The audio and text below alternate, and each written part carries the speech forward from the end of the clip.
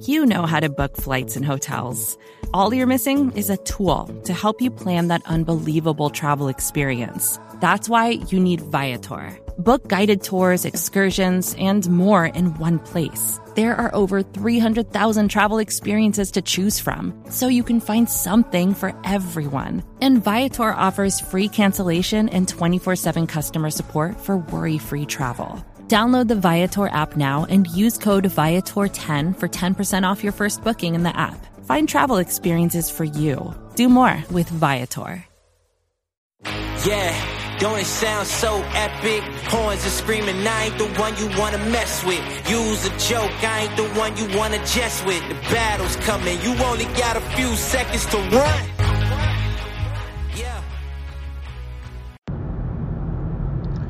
Hello, Bengals fans. I am Matt Minnick, and this is Coach Speak, coming to you after a crazy game against Tom Brady and the Tampa Bay Buccaneers. And look, I want to talk a little bit about that because there was a lot of negativity. There's a lot of negativity in the first half of that game on Twitter, and I was kind of trying to head it off right away. But look, I think a lot of us have memories, right? And we're remembering the Lewis, the Dalton days. Look, love both those guys. They both did a lot for this team, and brought this team really far from where it was. And if you're like, yeah, whatever to that, then you weren't around for the 90s, right? For how bad it was before Lewis got there. But look, man, when they had problems, they weren't solving them, right? Like, you knew it was a bad day. Like, when they were having a bad day, it was a bad day, and there was no coming back from it. And we have got to get over that, because that's not what this team is. The Zach Taylor and, Lou Anarumo, for that matter, Callahan, Burrow, Bengals are never out of games. Burrow is a big part of it, but, the coaching staff really deserves a lot of credit because they have made great adjustments, in-game adjustments, over the last 2 years that have led to some big-time wins, including Kansas City last year, including this game this weekend. So let's just, you got to put that negativity to the side, all right? It's tough because we love it, right? We love it. We love this team. We want to see them do well. We want to get back to the Super Bowl. We want to come out with the win, right? I had a bad moment, it's just like everybody else. When the Super Bowl ended, I was hosting a party, and I literally just things got cleaned up around me, and I just stood there and stared at nothing for a while. I'm not saying that I'm not invested, or none of us are invested, because I know we are, right? But we've got to be able to look at things with a cool head, right? To detach ourselves a little bit emotionally in the moment, because that's the only way you can be, right? And that's what the team has to do. That's what the coaching staff has to do. Like, when you lose your mind, when you start pointing fingers, blaming things, this guy sucks, fire this guy, that's when things get really bad. Like, when you really invest, when you're a part of it, right? And it's funny because I have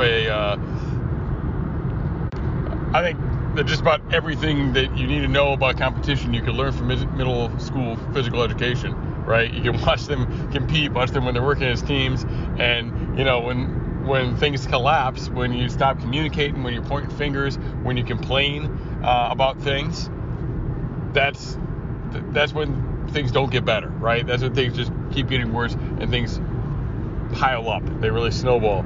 But when we calm down, when we relax and we focus on, hey, let's get this, all right? Hey, let's do better on this drive. Hey, let's do better on this play. Let's execute here, right? Those little things really, really add up, all right? So you don't need to say, all right, hey, well, we need to score 17 points in this drive, right? No, because you can't, right?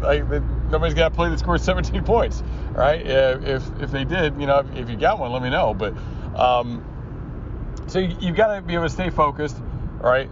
look at the comeback. I wrote a big thing on comebacks a long time ago, and how you had to evaluate and break it down, right? But look, this wasn't even really at that point, right? They started to put things together, okay, and they scored before the half, so they made a 2-score game. So at that point, like, it's be the first one to score, and it's a 1-score game. Anyway, I'm getting a little bit ahead of myself. Let's take a step back. What I saw in that first half was a team where things weren't just breaking right for them, right?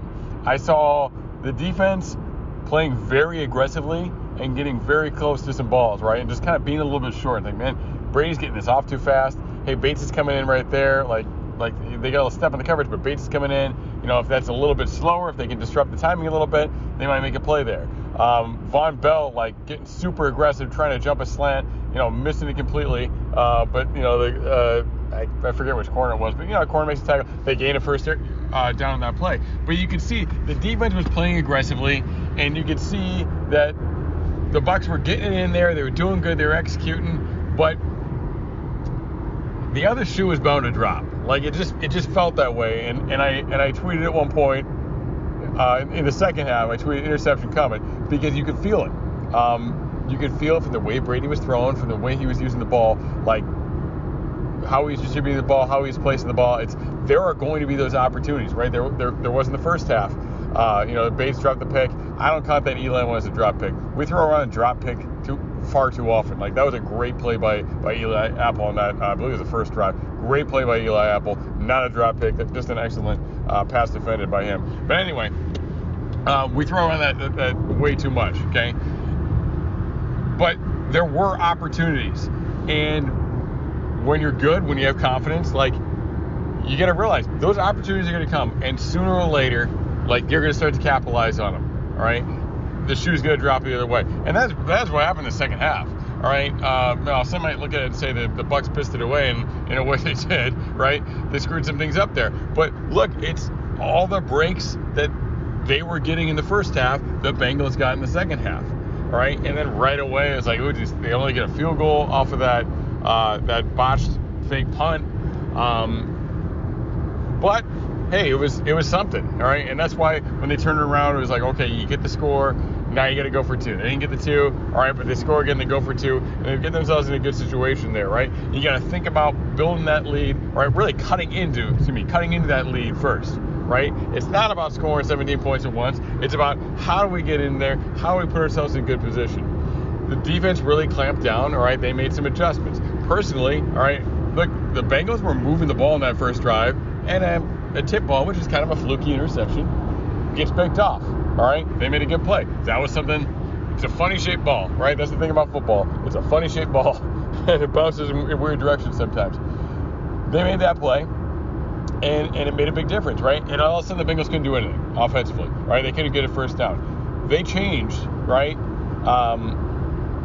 I really feel like the Bucs came in with their first half adjustments way too soon, right?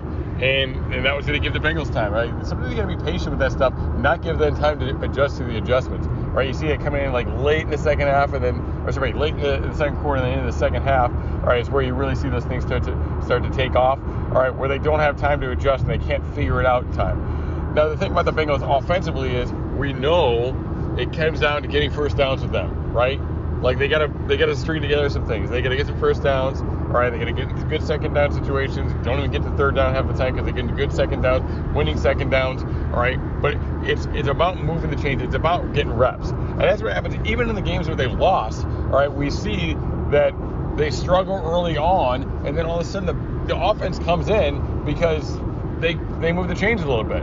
Okay, that's where your talent has to push you past things sometimes. All right, that's where you've got to be able to pick up those tough yards on the ground in a late game. You've got to be able to have a Jamar Chase, make somebody miss after a catch. You've got to have T. Higgins going up and making a stupid, crazy play. All right, you've got to have those, and I'm not intentionally leaving anybody off this list, but like, you've got to have your dudes step up and do something to figure that out. And that lets you see, like think about it like in baseball. Like, they always talk about seeing pitches in baseball.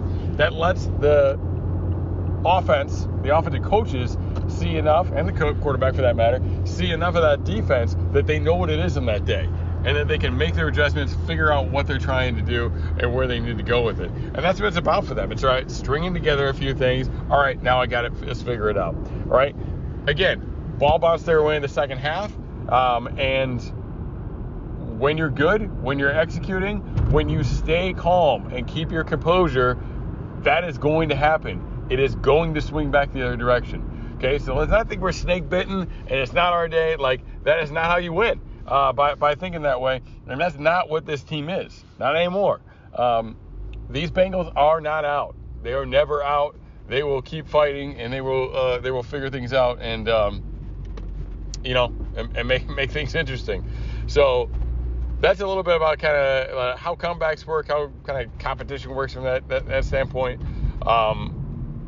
They've got guys that can make these adjustments. They've got guys, that can make this thing really, really exciting and can keep them in these situations. I really think it's those early things, right? People talk about Zac Taylor as a play caller, and we kind of rip on Zac Taylor as a play caller sometimes.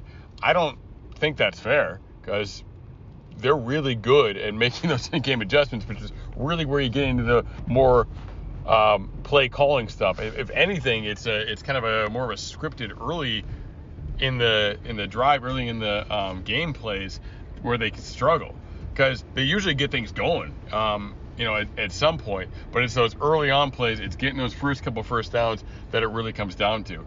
But once they get moving, baby, they are moving, all right? And then all of a sudden you have a day where, you think you're going to get blown out by the Tampa Bay Buccaneers, and now your tight end and all three of your receivers are catching touchdowns.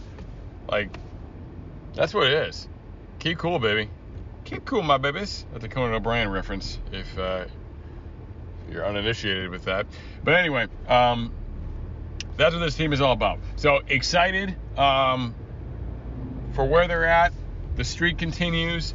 New England this week, just like last week, it was like, hey, they're not very good, but it's still it's still Brady, and they're still in the playoff picture. Hey, New England's not very good, but it's still Belichick, and they're still in the playoff picture, right? So, actually, I'm going to go off on a separate limb here.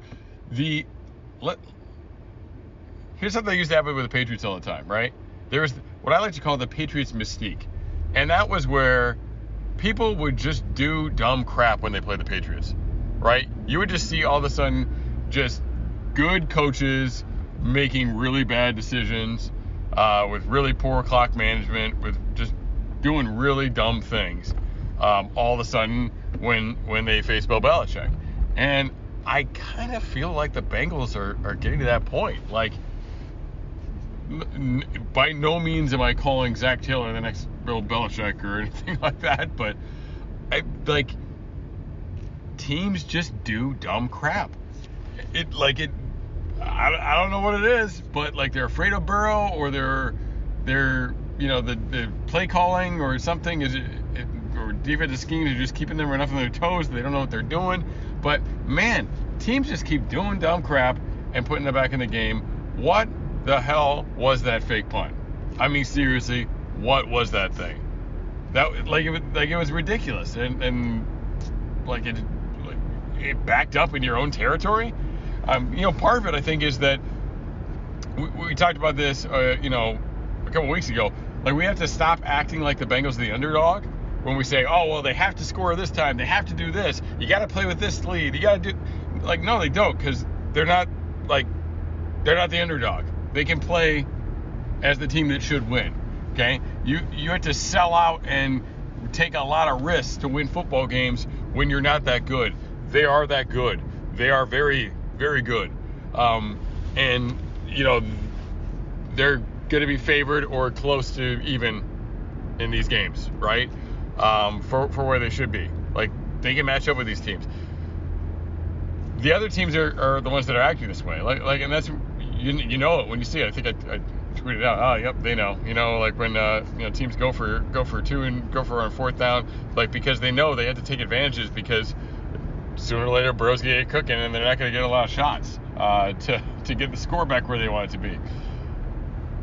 And like, even then, like, they had a 14-point lead, and they were in their own territory, and they really thought they needed to jumpstart themselves in that way. Like, that's the Bengals mystique, baby. That is the Bengals mystique. All right. So once again, I am Matt Minnick. This is Coach Speak. Very excited. I'm going to the game this week. I live in Rhode Island. I am a New Englander, but obviously wearing orange and black this weekend, heading up to Gillette. So hope to see some of you there. But definitely excited for that. And hey, everybody doing any traveling, seeing some families. Wish you all the best. Safe travels. And take care, brothers. So I am Matt Minnick. This is Coach Speak. Uday. Yeah, we coming forward with ours. Yeah, we coming forward with ours. You hear the crowd.